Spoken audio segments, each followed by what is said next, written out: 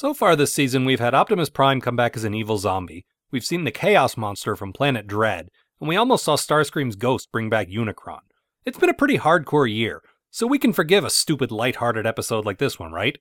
We're angry internet nerds, of course we can't. So we open with Daniel, whom I should note we really haven't even seen do much of anything since the movie, wandering around Cybertron alone. That's some good parenting there, Spike and Carly.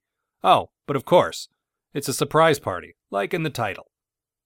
Meanwhile, Galvatron is spying on them, on the birthday party, for the little child. And then the Combaticons interrupt the party with an attack. Man, they're just evil. They even got the dead Autobot Hound working for them, for no apparent reason. And then, as they retreat, a tiny version of Bruticus, the guy they combined to form, runs away with them. Oh, so they attacked to sabotage some kind of peace conference. Turns out Spike grew up to be an ambassador, which is actually kind of cool, I think. I wish our diplomats wore cool spaceman suits like this.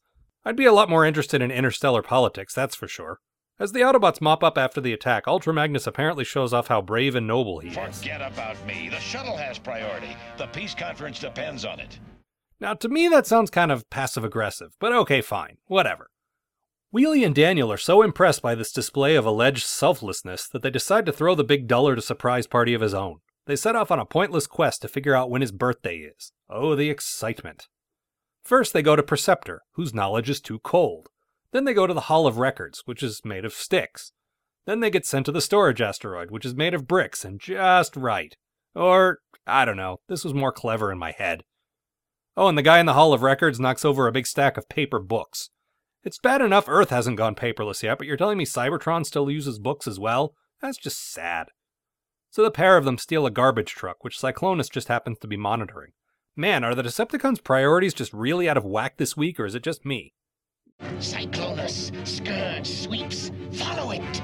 This may provide the opportunity we need. Yeah, alright.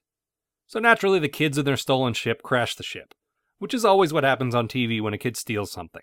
I guess the lesson is stealing is wrong, or maybe just that kids are terrible drivers. They walk out of the ship onto an asteroid, which apparently has an atmosphere. Or Daniel is a mutant like his father and can just breathe in open space. Probably that one. It doesn't matter. Meanwhile, Spike notices Daniel missing, but he's too caught up in his own work to worry about it too much. And the cat's in the cradle and the silver spoon. Back on the asteroid, Daniel and Wheelie are chased by, little flying space eels or something. Then they duck into a cave and discover that, entirely by accident, they've discovered the lost Autobot storage asteroid. What are the odds? Wheelie's scared to go in, so he makes the human go first. Man, that's some good babysitting there.